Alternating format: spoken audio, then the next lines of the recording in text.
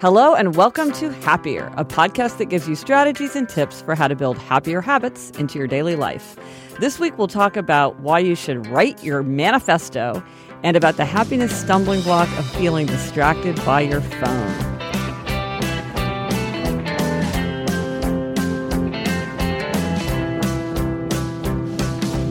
I'm Gretchen Rubin, a writer who studies happiness, good habits, and human nature. I'm in New York City, and with me is my sister, the sage, Elizabeth Craft. That's me, Elizabeth Craft, a TV writer and producer living in LA. And Gretchen, today I'm going to try to be extra wise. So get excited. Yes. Pour it on. Yes, more wisdom, more sage pearls for us to gather. Speaking of wisdom and lack thereof, the other week we talked about getting rid of worthless items. And I said that I had looked around my house and looked for worthless items and like thrown away some travel mugs and, what didn't have lids and things like that.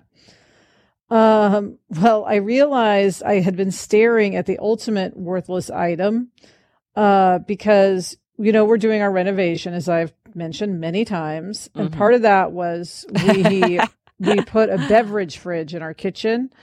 And to do that, we took out a cabinet that had two pull-out shelves inside the cabinet.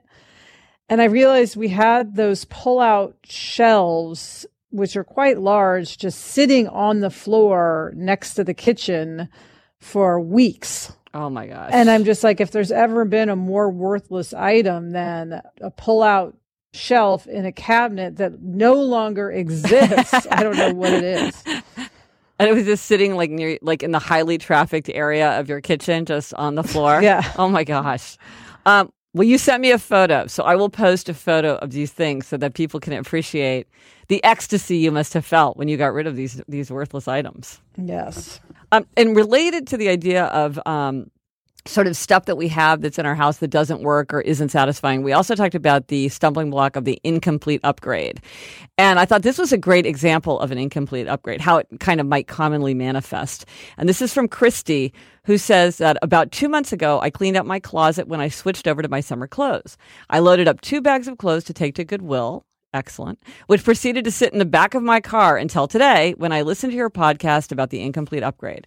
I had such a realization that had been an incomplete upgrade in my life. I got 95% of the work done, but just didn't get to that last 5%. I was inspired by the podcast and dropped the clothes off today. I didn't realize what a happiness drain it had been, that nagging task that had just not been completed. And that's so satisfying. When you go that last little bit and really get something done, you really get it completed, then that's when the real energy boost kicks in. So I love that because I think that's a very common incomplete upgrade. It's sort of like you get it part of the way there, but not all the way. And I love that we're spurring people to action, Gretch. Yeah. Yes. Complete your upgrade. Get rid of your worthless things. So listen, this week, our try this at home tip is to write your manifesto. Now, as we mentioned last week, you and I had gone to the Podcast Movement Conference, and I gave a talk there called the Happier Manifesto, where I presented my 11-point podcast manifesto, which is all the things that we've talked about since we've started the podcast, about kind of our aims for it and how we try to think about what we're doing and up our game and all that. And for me, I've always found it really helpful to have some kind of manifesto where it's really distilled, really try to write something very concise and very quick, something that can be reviewed quickly, but that has all the main ideas. And I think it's very helpful in almost any area of life to write a manifesto. Yeah, what I love about this idea is that once you have something in manifesto form, it's like you have to do it. It takes on a larger sort of picture. It's like, well, it's not just what I'm thinking. This is the manifesto. So I have to adhere to it, and it's probably helpful in sort of spurring us toward doing the things that we know we want to do. Well, and it also helps you decide what you think. So one thing I did for habits when I was writing habits is I wrote my habits manifesto, which, by the way, if you want my habits manifesto, I'll mail it to you or send it to you. You can just, email me podcast@gretchenrubin.com and say you'd like to see the manifesto. it's a discipline to like, really, what do I think? And what I find usually when I do it, at least, is like, I'll start out with like a big bunch of swirly ideas, but then you realize like all these 3 ideas are really the same idea, and that you can say it in a very, very concise way. Yeah, Gretch, inspired by you, I wrote just a 4-point manifesto for TV writing manifesto. Oh, let's hear it. Do you want to hear it? Yes, absolutely. And one thing I would notice about manifesto is like, you've got 4 now, but I bet over the course of a year, you might add more, because now that you've got your manifesto going, you'll see like, ooh, but I forgot this whole thing. Okay, let's hear it. Yes. And Sarah hasn't weighed in on this, so I'm sure she'll have points for the manifesto. But here's where we're starting. Take the meeting. Ooh. Right into the fear. What does that mean?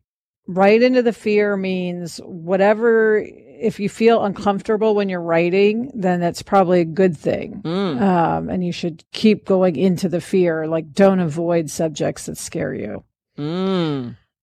Don't stop. That's key. And stay human. Oh, what do those mean? Well, don't stop is this career of mine is really a war of attrition. It's easy to get beaten down. But if you just hang in there, usually good things will happen. So it's just literally don't stop. Yeah. Don't stop trying. Right. Just as we had the discussion about rising from the ashes, it's like, just don't stop. Right.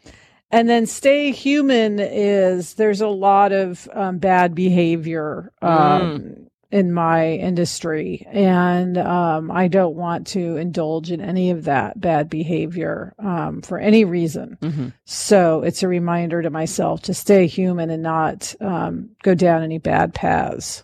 Yeah. And then the first one, take the meeting. That's just, you never know where the next great thing is, the next great opportunity. And even though you may not feel like you want to drive an hour across town to Culver City, do it, because you should always take the meeting.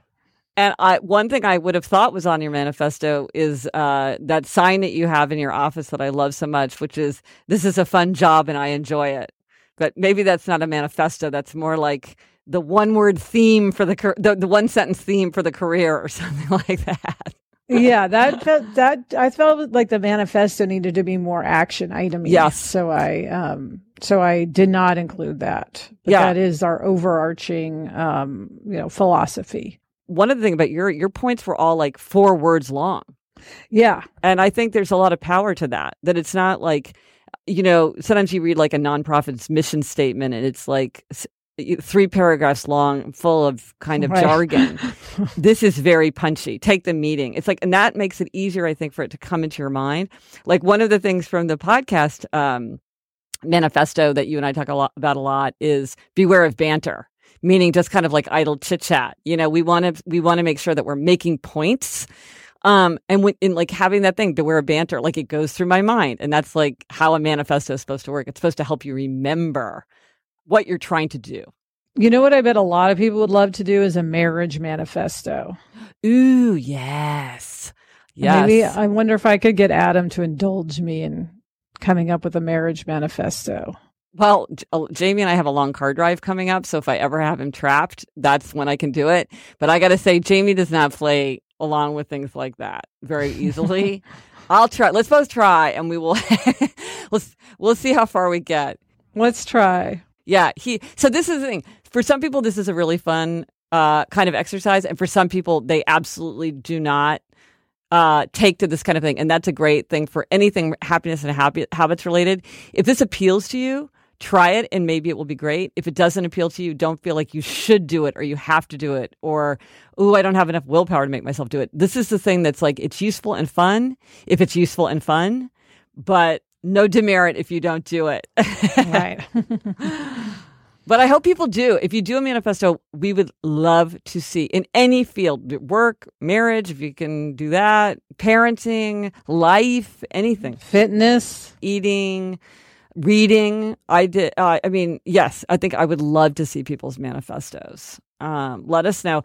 And so, Twitter, Facebook, email is podcast@GretchenRubin.com. And again, if you want my habits manifesto or the podcast manifesto, I got manifestos all over the place. Yeah. It's podcast@GretchenRubin.com. Or as always, go to happiercast.com/76 for anything related to this episode. This is episode 76. Noom is the habit-changing solution that helps users learn to develop a new relationship with food through personalized courses. Based in psychology, Noom teaches you why you do the things you do and empowers you with the tools you need to break bad habits and replace them with better ones. Because everyone's different, Noom adjusts to your lifestyle. They teach you the psychology behind the decisions you make and then help you keep track of everything from workouts and steps to analyze your diet and recommending healthy recipes. Noom also connects you with a personally assigned goal specialist and a community of other Noomers, so you have all the support you need to empower your change. Gretch, I love Noom. I love all the tools it has, especially the step tracker and the weight tracker. I rely on those every day. Yep, you don't have to change it all in one day. Small steps make big progress. Sign up for your trial today at Noom.com/happier. That's NOOM.com/happier. What do you have to lose? Visit Noom.com/happier to start your trial today. Now, listen, I love our happiness hacks. And this week you're up with a hack. What is it? Yes, Gretchen. This happiness hack comes from my friend, Helen, who I was working with last spring on a pilot she wrote when I was in New York. You'll remember Helen. We interviewed. Yes, Helen was on our show. And when we were in New York, one thing that came up was that Helen travels with hot sauce and salt. Ooh. And I don't mean she just brought it to New York. I mean, it goes on her person wherever she goes. She has hot sauce and salt. And that's because her philosophy is that any food can be improved with hot sauce. And it helps her to order healthier food because she knows she can put a little hot sauce on it and get some flavor. So she's more likely to, order something healthy when she knows she can sort of spice it up herself and put a little dusting of great salt on it. Yeah. And I found when I was with her that I, used her hot sauce and salt a lot. And it did, in fact, improve the sort of eating on the go. Right. So it was just a fun happiness hack to also help you be healthier. Yeah. And I have to shout out the specific sauce that Helen loves and the salt, because that was very, she feels very strongly about her hot sauce. She's a 7th generation Texan, I should mention. So her favorite is Yellowbird sauce, which comes in Serrano, jalapeno, or habanero. And I can tell you the jalapeno is the least hot if you're looking to get some Yellowbird sauce. And then the salt she loves, which is really great salt. I didn't know that there was such a thing as great salt, by the way, but it turns out there's a lot of different kind of salts, is Malden sea salt flakes. And what she does is she gets kind of a big jar of salt from the grocery store, and then she puts it in little tins that she takes with her. And she puts the hot sauce in travel bottles for shampoo. So happiness hack of the week is hot sauce and salt. That's great. Okay. Easy, fun, and healthy. So that is a great hack. Thank you, Helen. Helen's happiness hack. Now, going from the happy place of a good happiness hack, we're now going to turn to something less fun to think about, but useful to contemplate, which is the very common happiness stumbling block that people talk about all the time, which is the problem of being distracted by your phone or people thinking that you're distracted by your phone, which I think is a related happiness hack. Yes.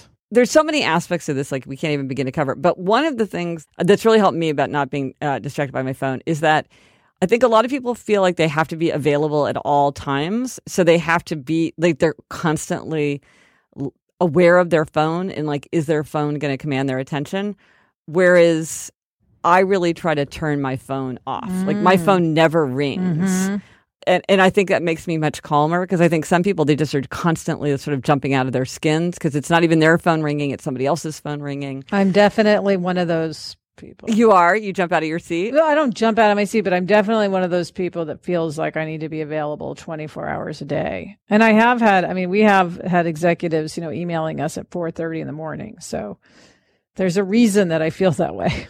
But would they expect you to respond? Like, do you need to have it by your phone and like lighting up and vibrating so that you are aware of it? No, I'm sure they wouldn't expect it. It's just, you just can't help but feel a compulsion to respond. Right. And that's the problem, is like it can be so disruptive. And sometimes, obviously, you do need to be able to be reached, but sometimes you don't.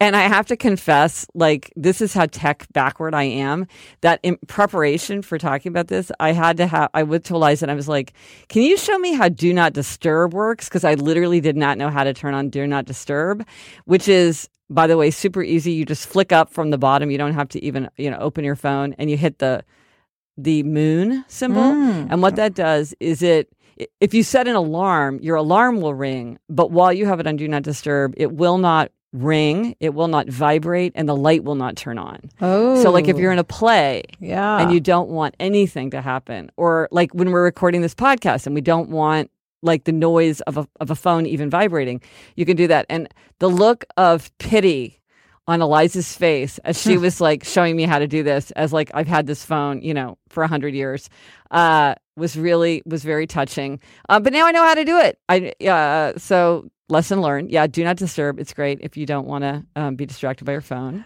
And then the other thing is that if you do know you're going to be potentially looking at your phone, to warn somebody, like if you're sitting down to lunch with someone or something, say, my babysitter might be texting me, so excuse me if I glance at my phone. Yes. So they don't feel like you're just constantly looking at your phone for no reason. Absolutely. And I think people are have gotten much better about something like, oh, I'm sorry, I have to take this. This is my wife, and she never calls unless it's like urgent. Or, they kind of put it into a context. Or like one thing also that happened to a friend of mine is we were in one of these, it was at school, and they have one of these speakers.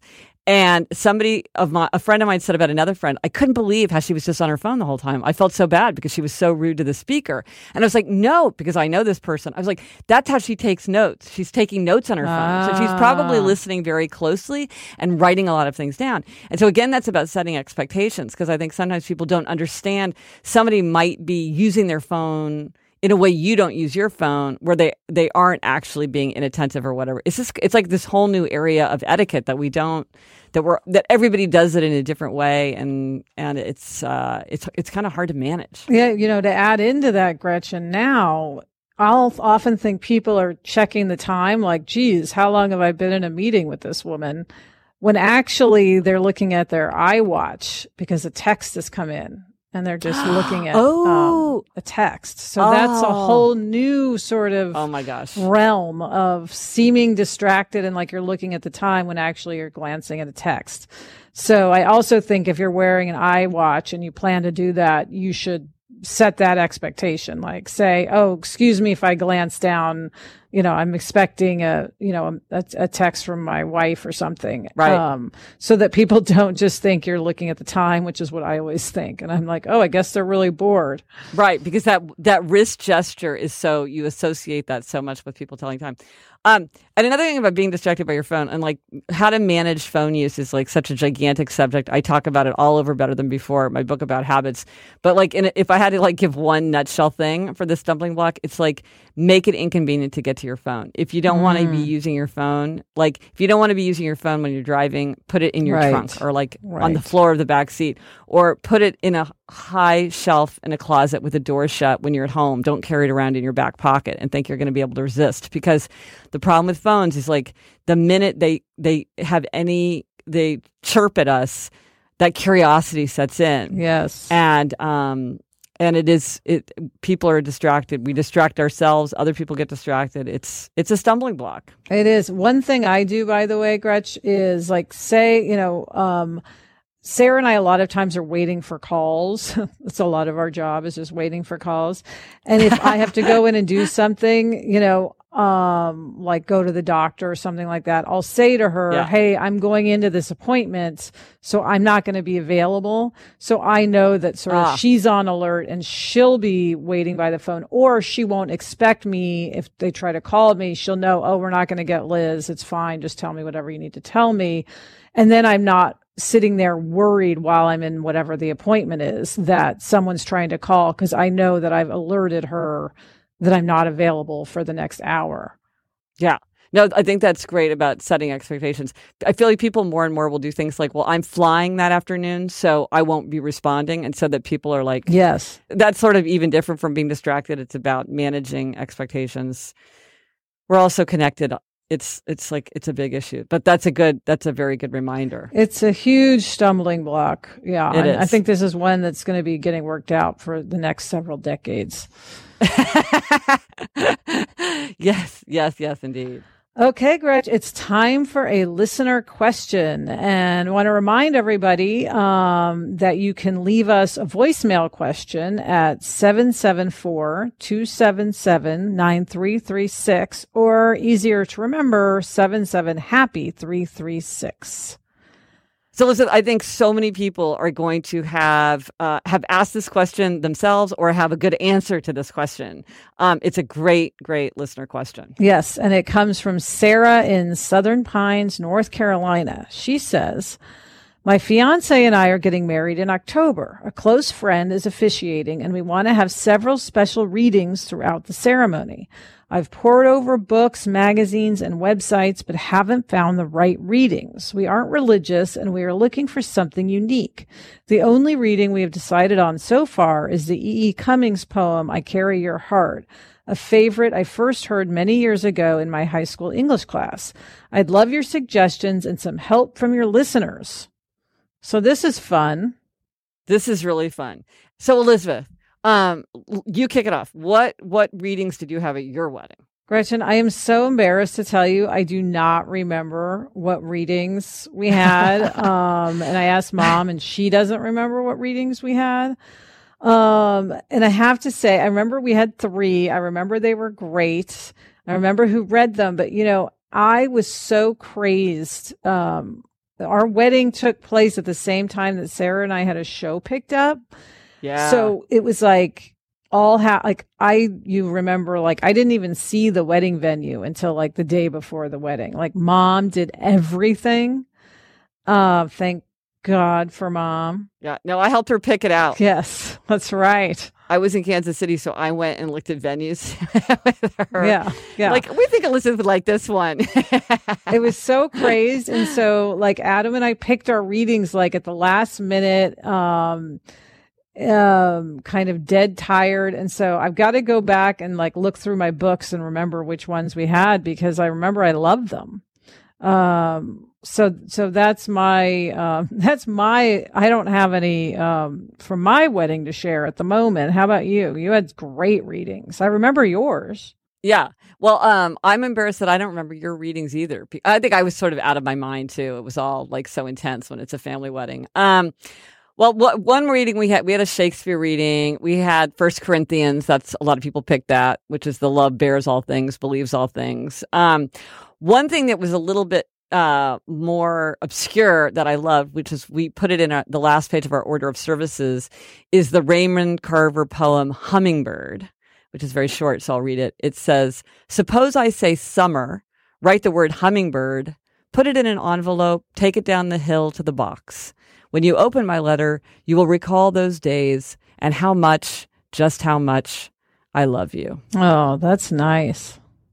But the best one that we had was very, very short story by Richard Brodigan from his collection called The Revenge of the Lawn, which is an amazing little story called I Was Trying to Describe You to Someone. Do you remember that? Oh, I love that. Yeah, that's a gorgeous short story. And the girl in the story has red hair. Yeah, so it's too long for me to read here, but I will do it in the next A Little Happier. I promise. I will make the next A Little Happier the reading that we did from her wedding from I Was Trying to Describe You to Someone. But I want to hear what other people pick. I think this is something so many people grapple with. Yeah. Oh, yeah. This is a big I'd almost call it possible happiness stumbling block, because you're so stressed when you're planning your wedding and you care so much about having everything be meaningful, that if something doesn't immediately spring to mind, it can be very stressful. And it should really just be fun and, a joy. But, I remember, Gretch, I had a friend who asked me to pick out a reading for her wedding, which was a big responsibility. Oh, gosh. I remember that. And yes, one thing I did, and this is just so I'll just mention this to Sarah because maybe it'll help her in terms of focusing her search, is I knew this couple was really into baseball and going to baseball games. So I got a bunch of sort of books that were writing about baseball. And I believe I ended up picking at least one reading that was from something a baseball commissioner had said. So if you have an area of interest, like you guys love to hike or whatever it is, find something in that area. And there's something beautiful written about almost any subject. Yeah. Now with the internet, of course, you can just sort of browse on your lunch hour. Yeah. But I think you're right. It feels limitless. You're never kind of the end of the research. You want it to be kind of unique to you, but also beautiful and timeless. Yeah, it can be a challenging thing to find. So we would love to hear what you picked or what you love in terms of readings for weddings. And here's the thing, send it to us, but also consider posting it on my site, happiercast.com/76, because it would be great to have kind of a running resource for other people to see what you've picked. Not just so Elizabeth and I can see what you picked, but so that other people who are thinking, oh my gosh, like I want to look at lots and lots of options. If you put it there, then other people will be able to look it up. So because let's all help each other. This is a big one. Yeah, hopefully Sarah will get a reading from one of our listeners. Yes. So Gretchen, last week I gave myself a demerit and a gold star, which means this week you're up to give yourself a demerit and a gold star. So I just get to sit back and listen. So start us off with your happiness gold star. Well, as with you, this was a demerit and a gold star that happened very close in time, and this was related to a long car trip that we had to take my daughter Eleanor to summer camp. So it was a long way up and a long way back, and off the cuff, Jamie said something like, "Oh my gosh, what are we going to listen to in the car for all that time?" So the gold stars, I was like, you know what? That is a really good question. And I don't want to just like get in there and be thinking about it on the drive. I really want to figure out something that I'm actually looking forward to listening to. And so we listened to Limetown, which is a fictional podcast. And here's the description of it. It's 10 years ago, over 300 men, women, and children disappeared from a small town in Tennessee, never to be heard from again. In this 7-part podcast, American Public Radio host Leah Haddock asked the question once more, what happened to the people of Limetown? And it's kind of eerie and suspenseful, and it's really fun, and we all really enjoyed listening to it. And so I give myself a gold star for having done a little bit of legwork in advance so that we really had hours and hours that we enjoyed instead of, having it kind of be wasted time because we hadn't really thought it through. So gold star. So that's what you did right on your long car drive. Did you do something wrong? Yes, I did. And Elizabeth, I bet you can guess what it is because you know me and driving and you and driving. Yes, I'm guessing it was snapping at someone. Yes, because I do snap generally, and I really snap in the car. I do not like driving. I've talked about that many times. I write about it at length in Happier at Home about my whole thing with driving. You and I, both of us, don't like driving. I don't, yes. And how long was it that you lived in LA before you started driving there? Oh my gosh. I think it was at least 2 years, but quite possibly more. Yeah. 3 years. So you really didn't drive, even in LA. And I live in New York, so I don't have to drive, but that's almost worse because then it's like it feels unfamiliar every time. And I'm usually going somewhere I've never been before. And so anyway, but I force myself to drive. That's happiness doesn't always make you feel happy. And I make myself drive so that I can stay in the habit of driving and don't get so far away from it that I can never drive again. But it makes me super short-tempered. Like even when I feel perfectly calm and like, oh, we're just driving down this, main highway and there's not a car in sight. Jamie asks me something and I completely fly off the handle because it makes me edgy. And I knew that. And still I was very snappy while I was driving. And so I'm not sure I'm ever going to fix that demerit. But on the other hand, Nobody cared that much because we were all having so much fun listening to Limetown. So Oh, good. there you have it. And that's it for this episode of Happier. Remember to try this at home. Write your manifesto. Let us know if you tried it, and please share your manifesto. I love manifestos. Thank you to our producer, Kristen Meinzer. I would love to know what her manifesto is. Yes. Also, thanks to Andy Bowers and Laura Mayer of Panoply. Get in touch. Gretchen's on Twitter at Gretchen Rubin, and I'm at Elizabeth Kraft. Our email address is podcast@GretchenRubin.com. And if you like the show, please be sure to tell a friend and subscribe to us in iTunes. And Gretch, you and I both love the podcast Sampler, which is hosted by Brittany Luce. And newsflash, we were on it. Yes, it was so fun to go in and get to talk to Brittany about happiness and good habits in our show. So to check it out, go to Sampler, and we're episode 22. Or if you want to just go to a link to the episode, go to the notes for our episode, happiercast.com/76. I'll put a link to the Sampler episode right there. Until next week, I'm Elizabeth Kraft. And I'm Gretchen Rubin. Thanks for joining us. Onward and upward.